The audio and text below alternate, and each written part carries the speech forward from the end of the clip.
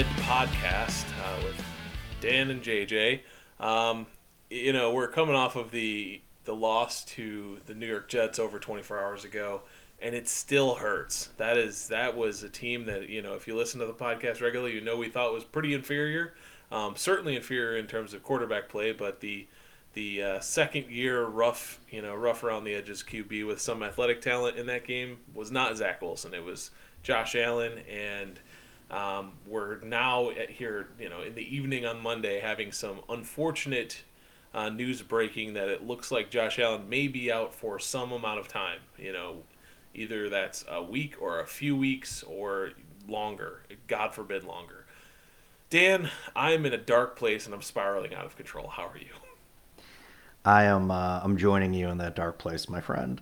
We're recording this pod very, very recently after the Josh Allen news broke. Earlier in the day, there were some reports coming out of Buffalo that it was a minor injury, it was worth monitoring, and then after Sean McDermott's Monday presser today, he put a very much more real world spin on those earlier reports, saying that Allen right now looks like he has suffered damage to his UCL and his throw and in the elbow of his throwing arm, and there may be some related nerve damage.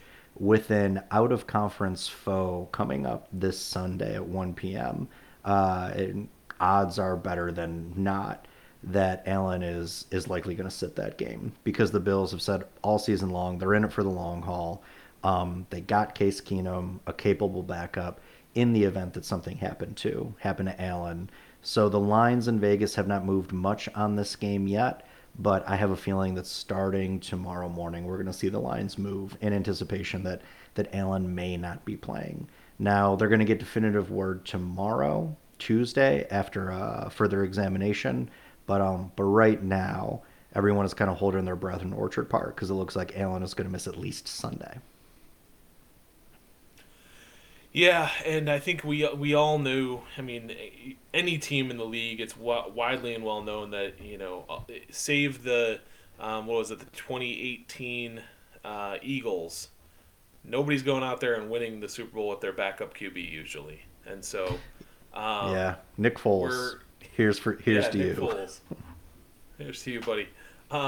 So with that all said, certainly the injury looks like it came on the third down play, one of the last plays of the game. Josh Allen was in the pocket, had his arm hit, the ball stripped out, put them back an extra 9 or 10 yards, and that you could see the stress. He had all the force he was generating into probably a deep pass, and then his hand got hung up on the ball, which was being blasted out of his hand by the edge rusher, and so you can imagine that strain could have messed something up there. And common UCL tears may feel like a pop, so let's hope that didn't happen because that would be a much, much longer, recovery. Physical therapy and surgery, based on my very brief Googling, are the ways to come back from a UCL. JJ, WebMD, Surgery, very nice. Way to yeah. bring the internet Surgery is the research to the only pod. only required if there's a full tear. So I'm guessing what they're waiting on right now, with that 1 to 2 delay of the severity, is they're waiting to see MRI and have MRI results developed and read so that they know how significant, if there's a tear or if it's just soreness. I think we're all hoping for soreness. Yeah, I think we all are And hoping for soreness. just to dive down into that rabbit hole even further, the UCL is the ulnar collateral ligament, by the way. Oh, you should have been a You know, doctor, man. You should have been a I doctor. work in a medical school now, I guess. So You you picking up read by osmosis some terms. you rattled all of that off as if you were reading it from a patient's chart. Very impressive, I have to say. That's Uh, yes. my So mood has yeah, brightened with the range you bring to this pod. I appreciate it. I like to be the comic relief in an otherwise dark time. Let's talk about that dark time, though. I mean, Josh Allen injury, of course, is the headline because that's all breaking right now. Um, but the dark time really started after the third offensive drive of the Buffalo Bills, yesterday afternoon against the Jets. What we saw the Buffalo Bills come out to a very early and what we believe to be the start of an absolute curb stomping, boat racing victory of 14-3, and then they just were not able to do anything at all ever again. Um, tell me, tell me about the roller coaster of your experiences through that game. You know, I, even after the Bills jumped out to that 14-3 lead, it didn't necessarily feel like the Jets were that far off. The Jets came out in the first half playing a lot of man, which we have seen the past few weeks. The Packers and the Chiefs simply try to play more man to change up the timing on these wideouts, knock them off some of these option routes, and the Bills were as they usually do having success against man. In the second half, the Jets completely changed their game plan. We've talked about the Bills being able to adjust to what the opposing team is doing in the second half. The Jets were like, man is not working against this team. So what they did is they dropped back into that cover two shell that we saw so many teams deploy last year against the Chiefs and against the Bills to varying degrees of success. But the Jets were a team, and we kind of talked about this in the preview pod. The Jets were a team that, with their ability to get pressure with four down linemen, they were pretty ideally suited to run that type of defense with success against Josh Allen. Now, what we had also assumed going into that is because the Bills have almost exclusively seen that defense for the past, let's say, 24 games, including last year in the postseason, that they had some stuff that could combat that. But the Bills made, unlike previous games, made absolutely no changes to their game plan. They continued to attack downfield. Stefon Diggs was taken completely out of it after 5 receptions on 10 targets for 90 plus yards in the first half. Didn't have a single reception in the second half. And it wasn't Sauce Gardner that was shutting him down, it was DJ Reed, because Sauce, for the most part, was on Gabe Davis. So the Bills, who had seemed to have a lot of answers in the checkdown game and in the slot game last year with the use of Cole Beasley, Emmanuel Sanders, had zero answers for that zone defense in the second half. Allen was under pressure for 36% of his dropbacks, and the Jets, JJ, only blitzed twice in that game. The offensive line completely fell apart, and the injury to Allen is something that I think we have discussed on this pod is at some point, unless you invest in that offensive line or their play gets better, you're going to get your $250 million quarterback hurt or worse. And right now, it looks like that offensive line play may cost Josh Allen and the Bills a couple of games with Case Keenum in the lineup. But I mean, listen, we're going to talk a lot about this from the Bills' perspective, and I've seen a lot about Twitter about how this was kind of like the Miami game. It was fluky. This was not the Miami game. The Bills could have and No. should have won the Miami game. Miami didn't play good enough to win that game. The Bills beat themselves. The Jets dominated this game. Dominated this game. And we're going to talk about the defense and we're going to talk about their inability to stop the run. But really, this loss is on the shoulders of that offense and Josh Allen because he played maybe his worst game of the season and definitely his worst game going back to last year against Jacksonville, in my opinion. What did you see, JJ? Yeah, I mean, I saw the same. I know that, I was saying that they jumped out to a 14-3 lead, but I feel the same that you felt in that at that moment with a two-score lead, I did not feel super comfortable. I was not, because it didn't feel like even the Miami game, though the score was closer, I felt was more in hand for the Bills because they were running roughshod all over the Miami defense wherever they Agreed. wanted to, and then they were just missing opportunities in the red zone. This one was just like I didn't feel comfortable. We had the lead. I was really worried we wouldn't be able to hold it. We didn't. We weren't able to hold it. And I do have a lot of criticism about the defense, but the defense was playing at half the game minus 4 starters, and the other half of the game minus 3 starters. And there was a lot of problems I noticed when I was kind of rewatching the game today that the defense did. But if your defense can hold the opposing team to 20 points and you have Josh Allen, Stephon Diggs, Gabe Davis, Isaiah McKenzie, Devin Singletary, Naheem Hines, James Cook, like you should be able to You should win manufacture that something game. to get you over. Yeah, you should get over 20 points. The Bills have, were averaging 30 points a game for a very long time. It's not unreasonable for your defense to put up a 20-point day, in defense, and then to come out with a win there. And the Bills had done that multiple times. in the past 20 games. And the offense just could not get it done. It was the worst outing from Josh Allen in a very, very long time. It was only his sixth start of his entire career where he had less than a 48 overall QBR. And one of the last time that he had a start like that, I think it was the Atlanta game last year. As a passer, he Yeah. was absolutely terrible. And then prior to that Atlanta game, it was the Jaguars, which was almost exactly 1 year to the day of this Jets game. The Jaguars was 1 year ago today, and the Jets game, of course, being yesterday. Exactly 1 year apart, two absolutely abysmal offensive performances. And if it weren't for Josh Allen's legs, they really had nothing going on. A few deep shots to Stephon Diggs, and Josh Allen's legs was the only story of the day, and it wasn't enough. And the one note on Josh Allen's legs, it looked like 2019 Josh. He was reverting back to not being able to see the field, not being able to hit the throws. I'm just going to scramble for everything. And Mm-hmm. that worked. That worked for them to get some scores. That worked for him to do an incredibly insane headstand thing after his rushing touchdown, which was like literally the bright point of the whole day. And I'm going to get a little bit more WebMD on you. I've rewatched that thing a few times, and just the physiomechanics of that move are obscene.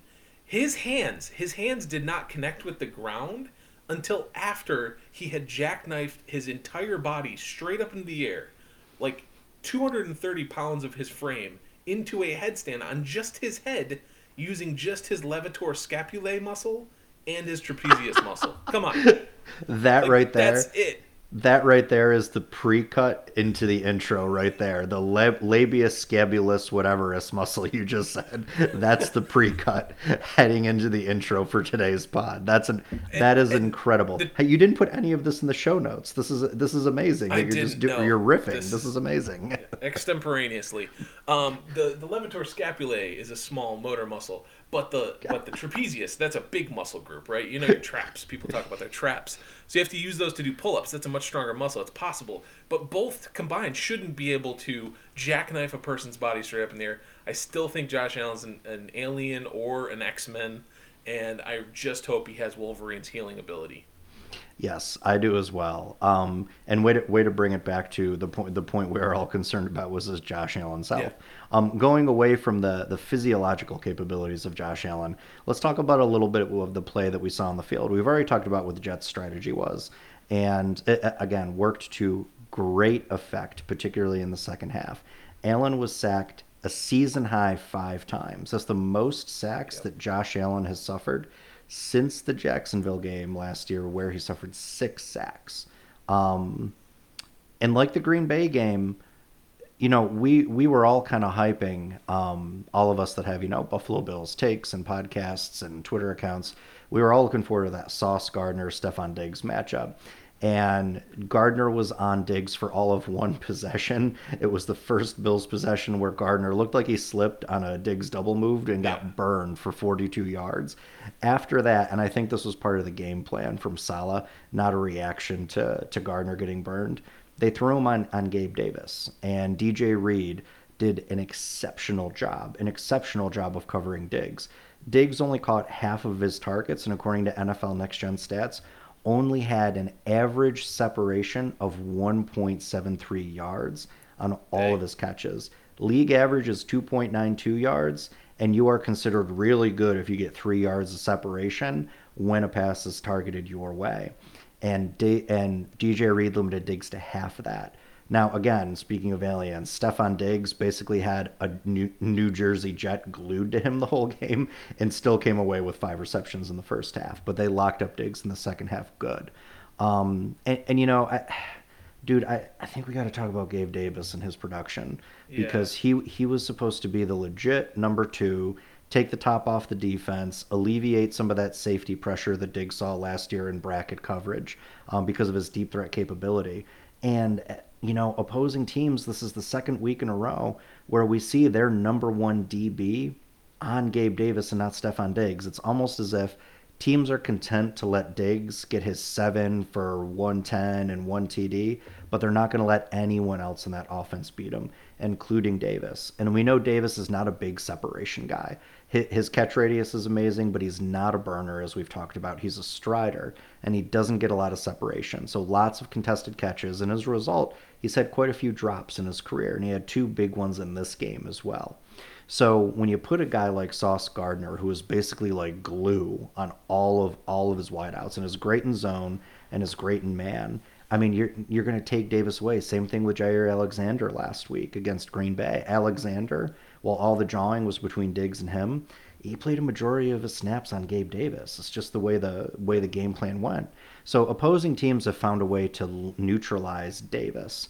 I want to go through just really quickly his last 5 games. Now, the Pittsburgh game, that was the insane game. 3 receptions, 2 touchdowns, 171 yards. Beyond that, though, Baltimore, 1 reception for 13 yards, 0 TDs. KC, 3 for 74 with a TD. Admirable. Green Bay, 2 for 35, no TDs. And then against the Jets, two receptions for 33 yards. Gabe Davis on the year is still projected to get over 1,000 yards, but his production the last 5 games outside of that Pittsburgh game, that tells me one of two things.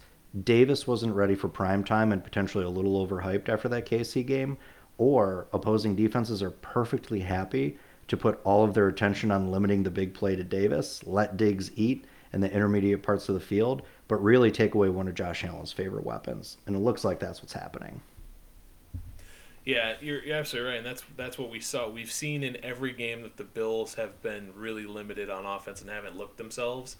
Is that they're focusing their best coverage player on Davis and then doubling Diggs, and that's we even were texting about it during the game. That's the classic Belichick plan. Like I am going to put my best guy on your second best guy, and then I'm going to put extra bodies on your best guy, Right. and that the average two average players doubling your best receiver will be enough to keep the big play top on, and then my shutdown corner is going to erase your. And then what? You're at your third option, and there's no other availability for you, and that's the problem I think with the Buffalo Bills offense right now is there is no reliable and definitely no explosive third option. Josh Allen does not have the super reliable vet savvy in zone coverage finding the soft spots when they drop into a two deep shell, like he has had when he had Emmanuel Sanders, Cole Beasley, and those aren't the answers either. Those are not those players aren't going to come walking through the door and save this team. I think they're both retired at this point. Not either of them is signed to a roster,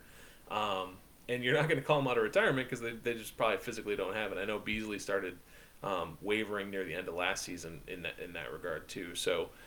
They don't have a third option, and I think Naheem Hines was a purpose. I think that they are trying to be attentive to it, but it's real hard at this point in the season to get somebody.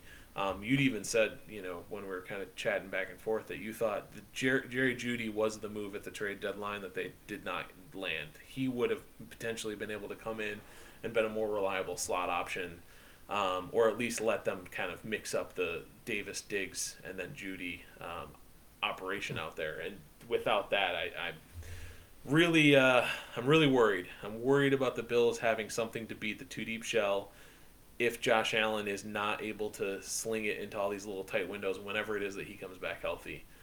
Because that's what beat the two deep shell, last season when they kind of turned things on against Tampa, and then all the way through the end of the year was teams were in that two deep shell, and he was slicing them up underneath with Dawson Knox, and the run game got started and was clicking along very solidly. So the teams did not have an answer, and we've kind of lost that thread again, and it seems off track right now. Yeah, let's talk about that third option.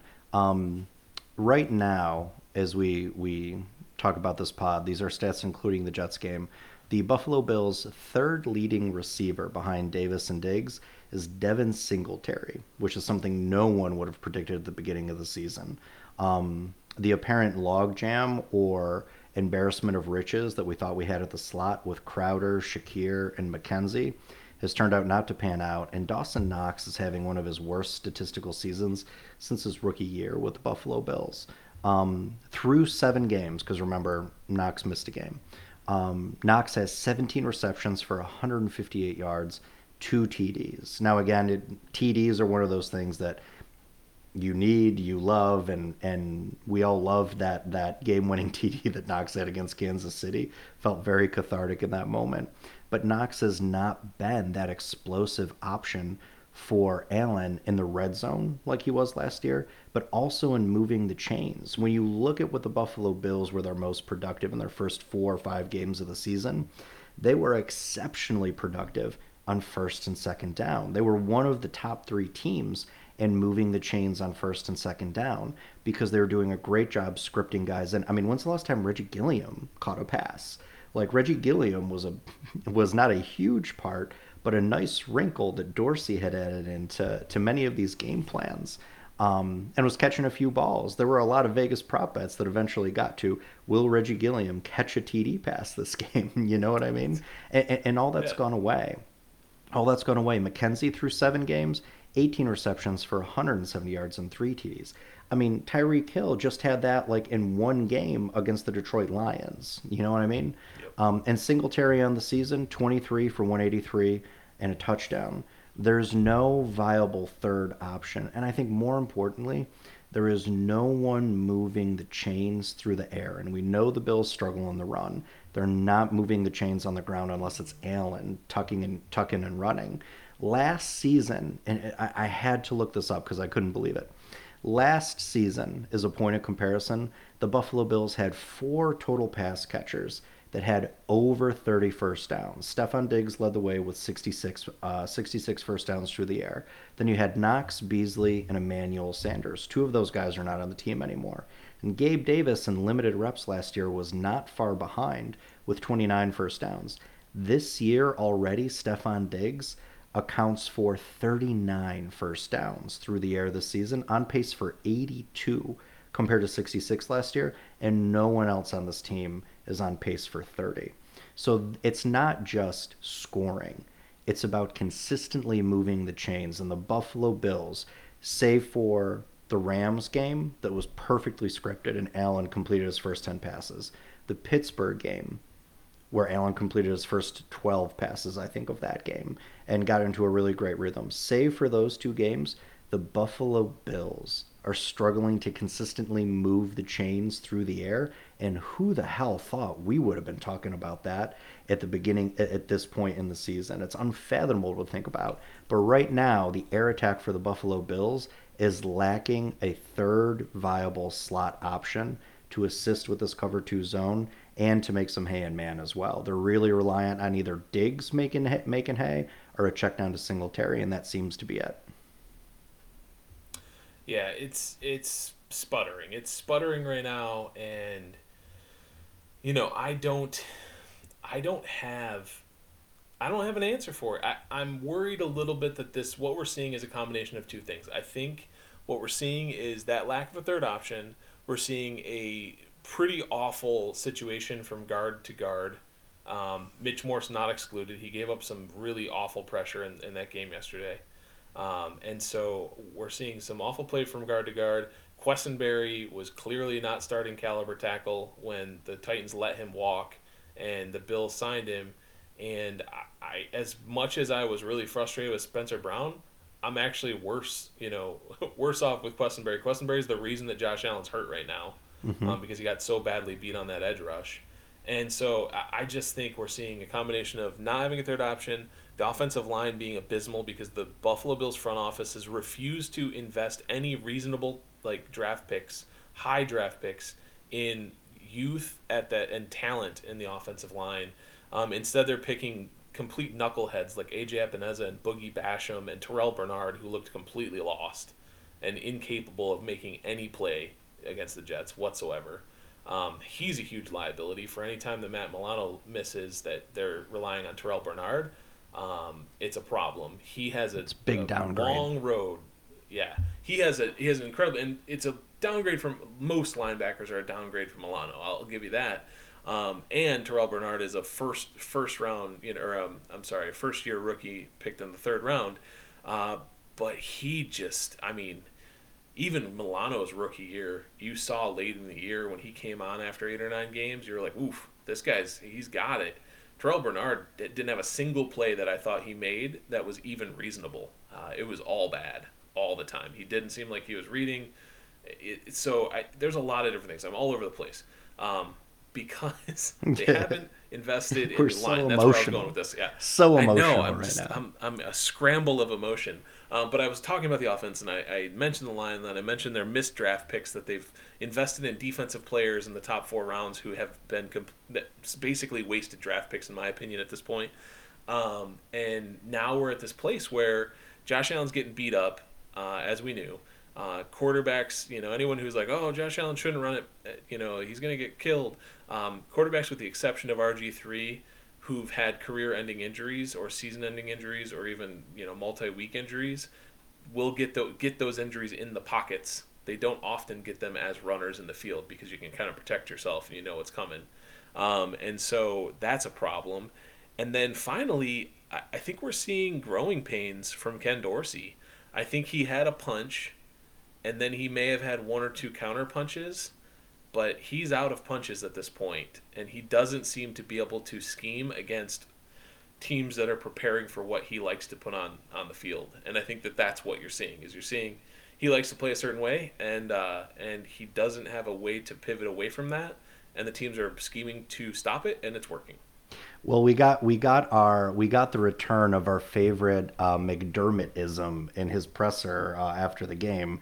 He rolled out the offense was a little one dimensional, i.e., run the Oh ball yeah. more, Ken, right? So, and I agree with you. This game from Dorsey was his most Dayball esque game, I think, and that's no shade at Dayball. Dayball at points would just become a stubborn ass play caller and would not want to deviate. And this is the first time I think we saw that from Dorsey. I mean, they were so committed even after the Jets went to that cover two shell. They were so committed to try to beat the Jets downfield. Josh Allen was 1 for 8, JJ, on throws of more than 20 yards downfield, and that one was the first pass of the game to Stephon Diggs. He went 0 for 7 the rest of the way. Clearly wasn't working. If you take out that 0 for 7, then Josh Allen's stat line looks exactly like Zach Wilson's, and I can't believe I'm saying this, but maybe is good enough to win that game. like and Yeah. and the other thing too that I think we've seen with Dorsey in the growing pains is some of the inability to involve McKenzie in a meaningful way in breaking up zone coverage. Um, and part of it again falls on Allen too, though. I get that McKenzie really struggled to get separation yesterday, and generally struggles to get separation.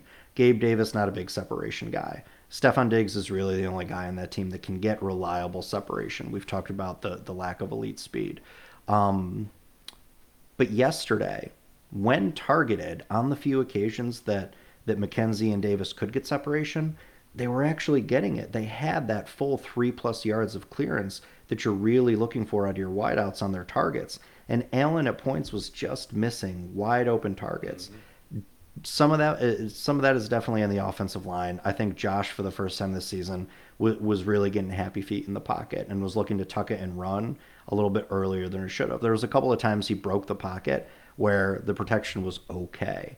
Um, but again, Dorsey did not do a good job of taking the pressure off Josh. He kind of played into it. I mean, how many carries did Cook and Singletary have in the second half combined? I think it was only 4 carries.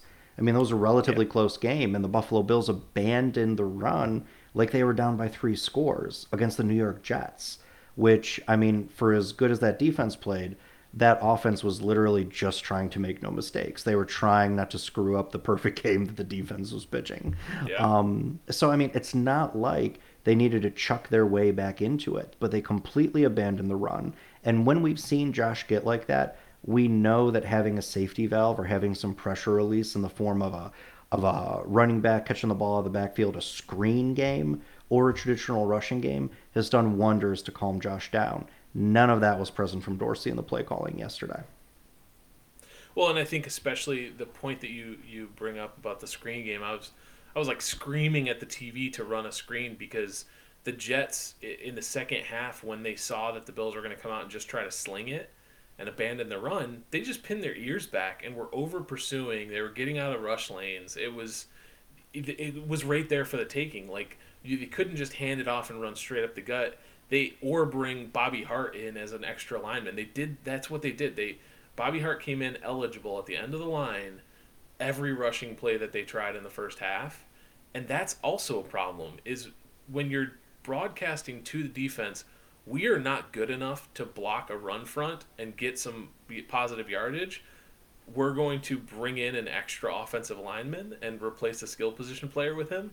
You're basically negating the fact that there's a possibility for a pass because it gives the coverage players an advantage when they have less people to cover out in space. And essentially, you're just broadcasting you're going to run it. And like I know that they have at times been able to do some of that and then do like the naked rollout. And I think Josh's running play might have even been on one of those where they Mm-hmm. faked to one side and then just rolled to the other, and that's great. Like that does work, but for the most part, it's just the message that I see every time I see that is the Buffalo Bills offense knows it doesn't have a good enough line to ever win 5-on-4 football and make positive hay in the rushing game, and that's sad, and that comes back on Brandon Beane. I mean, you can only do so much with the players you have. And I think the challenge is laid at the feet of Ken Dorsey. I think it's laid at the feet of the offensive line and not Greg Roman. Who am I thinking of? The Aaron offensive line Cromer. coach. Aaron Aaron Cromer. Cromer was here when Greg Roman was the offensive coordinator. But yeah, Aaron Cromer. Cromer's got to get it done. The Bills have to come up with better solutions for protecting Josh Allen, hoping that he's back in sooner rather than later. There's a lot of problems on the offense, and it's weird to say that because they're still one of the best performing offenses in the league because they haven't had a loss where they were even down in single digits yet in terms of scoring points. So it's really it's something to be fixed. It is, and there's not a lot of answers for fixing this offensive line. Ike Bucker is going to come back. He'll provide some depth on the interior, but also not a world beater. He's not. He's not. We know what we got with Bucker, other than when Yep. unlike when Bates came off the bench last year, there were rumblings the dude could play. There was frustration that they weren't playing him more on the interior because he was basically the team's only backup center, and folks were concerned about Morse's health and whatnot. And then finally, they stubbornly let Bates in last year, and that's when the whole thing unlocked. It is a tried and true truth that if you can get pressure up the interior on any QB, I don't care if it's Josh Allen, Tom Brady, Kyler Murray, Russell Wilson, for all of their escapability, right? Except for Tom Brady. I don't know why I threw him in there. Brady, any kind of pressure bothers Brady. The guy's a statue back Good there, pressure. Yeah. right? Yeah, Yeah. but even Lamar Jackson, the most escape ready skilled QBs will always cave to pressure that's coming right up the middle. And the Buffalo Bills, year after year, have not addressed the interior of that offensive line. Now, the Buffalo Bills are coming into this game. We're giving up the third most total pressures on the QB in the league. In the league, JJ. They have been they have been 24th in run block win rate according to ESPN Next Gen Stats, or ESPN Stats and Analytics, and we know they can't run consistently. When that offensive line got fixed last year, the Buffalo Bills were able to run the ball successfully with Devin Singletary. They have had spurts of improvement this year where they've been able to run the ball, albeit against defensive lines that are inferior when compared with the New York Jets. The good news for the Buffalo Bills is like we're not going to see a defensive front four a lot like the Jets, because there's just not a lot of teams on the schedule that have it. But unfortunately, two of those teams that do have the ability to rush three or rush four and clog up run lanes and give Josh Allen some pause in the pressure game are in the division. It's the Jets and it's the Patriots, and we've got one more against New Jersey, and we've got two coming up against New England, both in December. So I don't know what the solution here is, coaching them up or whatever, but the pressure really is on Dorsey to make the same adjustments that Dable made last year when the offensive line was faltering. And we're going to see what Dorsey's made of in this Minnesota game, whether or not Allen plays. We're going to see what he does with the scheme and see if it's of the same caliber and of the same efficacy that it was with Dayball last year. Well, and I know that I just said like no team losing its starting quarterback really has a chance. Like that's a thing for a reason. People say it all the time, and I still hold that as true. But the entire world, especially like the betting world, saying that the Bills are the odds-on favorite is a reference to them having a complete roster and being a complete team. And if Dorsey is worth his salt as an offensive coordinator, even in his first year, he needs to prove that he can use this excellently talented roster and make some hay against anybody, even if his quarterback's down. It needs to be a valiant effort. It can't just be a complete slog. And I worry. I mean, I was just commenting to a friend of mine that was at the Jets game on Facebook about the fact that they were at the Jaguars game a year ago, and that popped up in their memories. And I already mentioned that. That Jaguars game was the start of like a 6 or 7 game slog where the Bills were losing one, winning one, losing one, and I just hope that that's not what we're in for, and it might be with Case Keenum at the helm for sure. He's not Josh Allen, but geez, it's tough. There's a lot of problems on the offense, and I think that they have a lot of work to do ahead of them. But let's talk about the defense, to kind of finish this recap and get the rest of the blood out. Because we stuck this pig already, we might as well finish the job. Um, so with key missing pieces, they did not have Matt Milano, as we've already mentioned, and I've already roasted Terrell. Huge loss, yeah.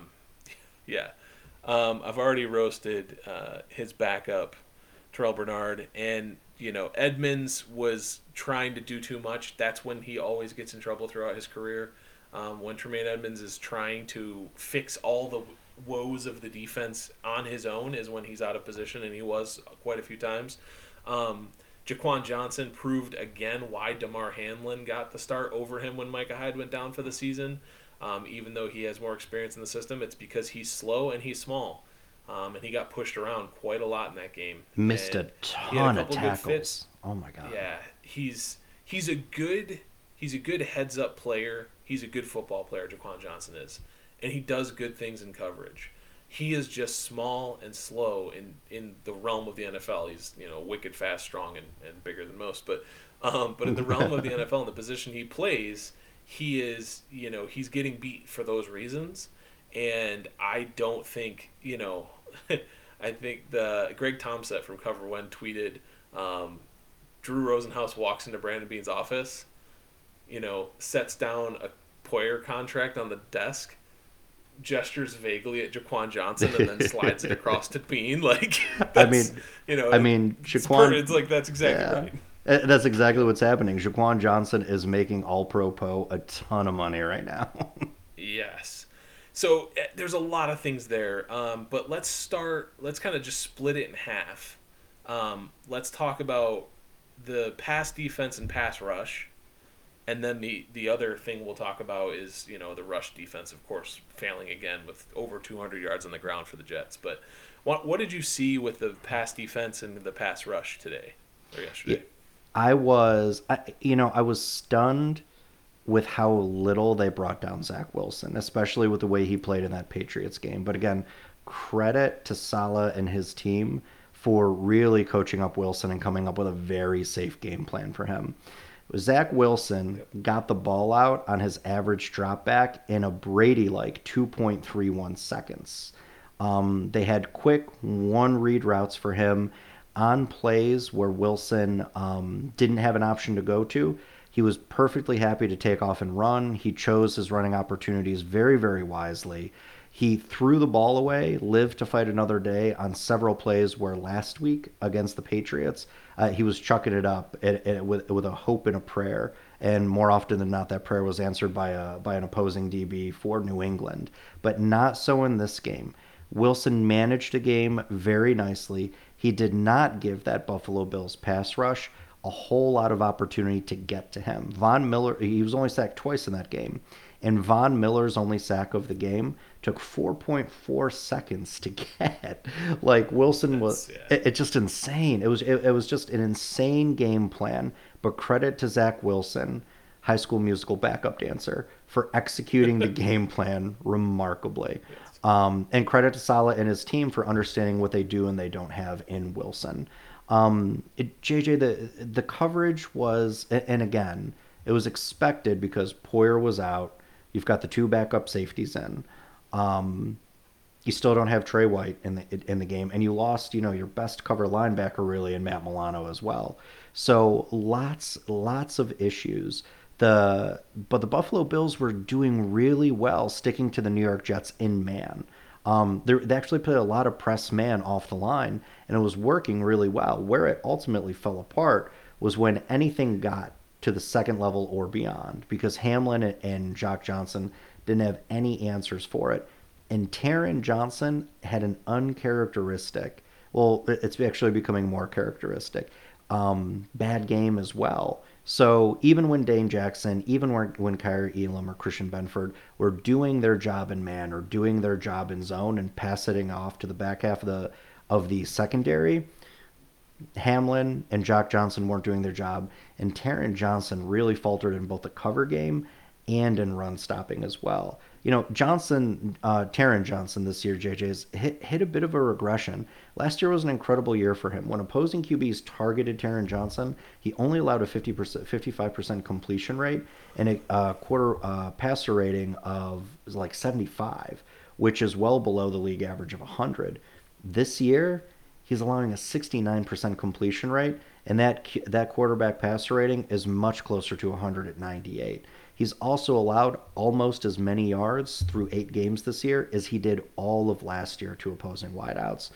There's something going on with Taron Johnson. I think it has a lot to do with the fact that starting secondary has been so beat up and so inconsistent. Because Johnson, don't get me wrong, is a great player, but he's not a feature piece in that defense. He's a puzzle piece, but Yeah. not a feature piece like Poyer or Trey White. And I think that's part of the problem. He's being asked to do a little bit more, and he's getting exploited by opposing defenses. And we saw it against the Jets. Well, and he is like so many. There's so many NFL players who can be described in this way, where he's the kind of player that requires consistency and leadership and like other elite players around him to shine, because then he can't be exposed, right? And that's, he's a guy you can win with. He's not a guy you win because of. And that's saying something, because I'm a huge Taron Johnson fan, and his huge clutch plays in the playoff game against the Baltimore Ravens, and then again, the pick six interception he had during that year on, was it Monday Night Football against the Steelers? Like, he is a great big play talent in the defense, but you need to build that on the foundation of being a good, solid corner who is not picked on in regular play. And he's not there right now. And I think you nailed it. I think that from what I've seen, kind of rewatching games and looking at all 22 and stuff like that, he's not playing in positions much different than he has in the past. But the big difference is that he doesn't have Tre'Davious White, Micah Hyde, and Jordan Poyer, and in some cases Matt Milano, right? Like in this case particularly, For sure. he doesn't have those other players tightening down the windows in order to make his availability to make those big splash plays easier, right? The windows are much more open because he closes it so much, but he relies on other players to close it the rest of the way so that he can get the defense or get the pick. And right now, Taron Johnson doesn't have another player to help him close the window. Agreed. Um, and again, the pass rush, even though it didn't bring down Wilson yesterday, it was doing its job. I mean, they pressured the hell out of Wilson. They only sacked him twice, but I think they hit or knocked him down 10 total times yesterday. And he was under pressure quite a bit from Ed Oliver and Von Miller in particular.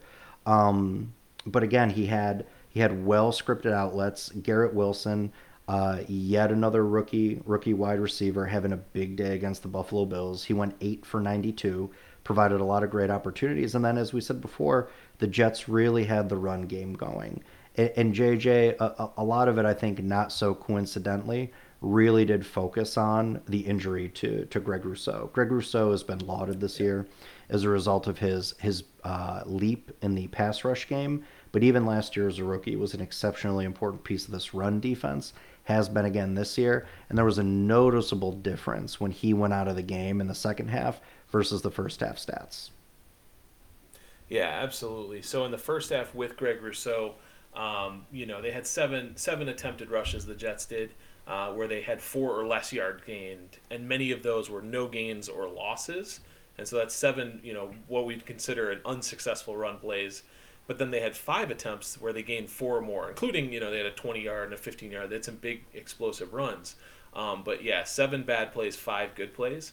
In the second half, Rousseau went out with an ankle sprain right before halftime. And in the second half, when they came back out, the Jets again attempted more runs, and then they had 8 failed run attempts of 4 or less yards, but then 11 attempts that gained 4 or more yards.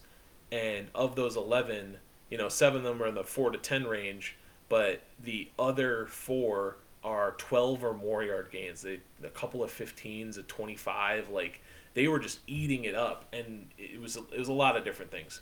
One of those things was that Daquan Jones was not penetrating at all. He was getting eaten up in double teams and washed out, and not being effective enough that the guard or the tackle wasn't able to scrape up to the second line of the defense. And that's really where the Jets' run game took over, was their offensive line, which I thought was kind of bad It coming is in, just bad. looking at kind of their performance. It's Yeah, like terrible. they were playing inspired though. You know me as a big fan of offensive line play. I Watching do. those guards and tackles scrape off of what I consider some of the best general defenders in the entire league on the Bills, and that's me being a homer, but that's also me just being rational and a football fan. Um, Scrape off of those defenders who are being capably handled and turned by their teammate. Scrape off and get up to the second level, and then push Tremaine Edmonds out of the way, or push Tremaine Edmonds into Damar Hamlin and get 2 blocks with 1 shove. Like, it was just, I couldn't believe what I was watching. Yeah, I mean, they just, and I think you're right. Greg Rousseau, with his length, his speed, and he's got solid savvy as a second year player, being able to set the edge and turn everything inside and keep gap sound. Made a huge difference in what the Bills were able to shut down. Again, injuries is kind of the story of the Bills' woes. I hope that he can come back quickly from that ankle, because they really desperately need him. You know, Von Miller, I think he was a little bit. He reminded me a little bit of Josh Allen in the second half of the Green Bay game, in terms of he started gripping because he was frustrated at the way the game was going, and that meant that he was out of position on, I think, 5 or 6 rush snaps I saw where they took the gap that should have been his and turned it into a gain of 4 more yards. Yeah, he was playing some hero Because ball. he was playing hero ball. He was out of position. He wasn't doing his 111th. He was just trying to get in there and make a splash play, which you love as a competitor, but you really needed him to be in the rush lane, because the Jets were just marching up and down the field, first downs after first downs with that running game, especially on the game-winning drive in the fourth quarter, where they ate up 6 minutes of time and went 96 yards or 92 yards and kicked the field goal to go ahead. Like, that was just, Yeah, golly, that was bananas. 13 plays, 86 yards, 6 minutes and 10 seconds, and that drive involved 8 straight run plays. Yes. 8 straight run plays. They didn't throw the ball with Wilson until they got into the Bills' red zone. Yep. Yeah, that was a killer. That killed me. I died. Yeah. Yeah. So on the defensive side, I'd agree with you in terms of Taron Johnson is looking, not looking like the top 3, top 5 slot corner that he was billed to be at different times last season, and certainly played up to that kind of level. He's in a bit of a slump for some reason, and I think it's because of the missing pieces around him. He plays so much better with Milano and reliable outside corners and those 2 safeties. I think this is the other thing, is not only is Jaquan Johnson earning Jordan Poyer money, but at any L's that they stack up while Poyer's out, even if he's injured, that's not hurting his value. For It's, real. you might say availability is the greatest ability, and Poyer right now is like not putting that up on the stat sheet. But I actually think he might earn more than he loses every game he's injured. That the Bills' defense looks awful, and they didn't look awful. I mean, that's the thing, is it's tough because they got ate up on the ground and in the rushing game, but that I could count up as an aberration. They still held the team down to 20. They still got pressure on Zach Wilson all game. The scheme was smart to keep him on his feet and out of the dirt, but they did a lot that they could have done. And holding any team to 20 should get you a win with that offense. It should, and it didn't. I mean, again, I think as we wrap this up here, while there were some issues on the defensive side, I think we can chalk a lot of it up to general health of that defense. And when those guys get back, Poyer, Milano, Rousseau, Trey White, I think that Buffalo's Bills defense is going to look like the more complete unit we were expecting at the beginning of the season. There are not as many answers on the offensive side of the ball because that wideout room is healthy. Dawson Knox, to our knowledge, is healthy, and that offensive line outside of Spencer Brown is healthy. There is no cavalry coming for that third wide receiver option and that offensive line. They're going to have to roll with the guys that they got unless they make a play for OBJ, which we can talk about at a later date. But they're going to have to roll with the guys they got, and it's going to be up to Ken Dorsey, Sean McDermott, Aaron Cromer, and ultimately Josh Allen to figure out a way to get these guys the ball and round this offense out into the unguardable unit we thought it was going to be at the beginning of the season. Right now, it's not looking like it. Yeah. Yep. No, I agree. And the Bills are getting eaten alive. Their line is pretty poor at pass blocking after starting the season very very good at it. I don't know that they were always good at it. I think Josh Allen was just more successful at escaping sacks the first 4 or 5 games That's than really he has been the last 2 or 3. Yeah, that's really what it is. It's hard. Yeah. If you watch the tape, even in the first 4 games, I wouldn't have called them an excellent pass blocking unit.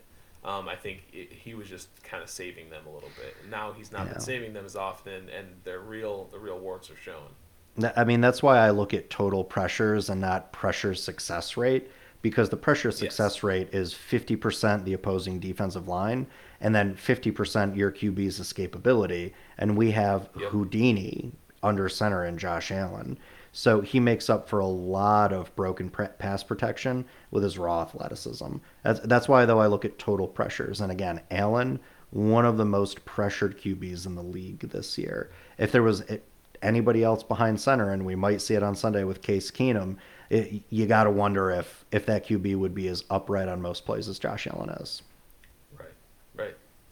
No, I agree, and it's hard. It's hard. I mean, and just like this, we're talking about the defense to close the pod and this recap, and yet we're right back to the O line. Talking about how worried we are about the offense and the O line, and so I mean, this was rough. The Bills still sit atop the AFC East, but it's only because they've already had their bye and don't have a third loss.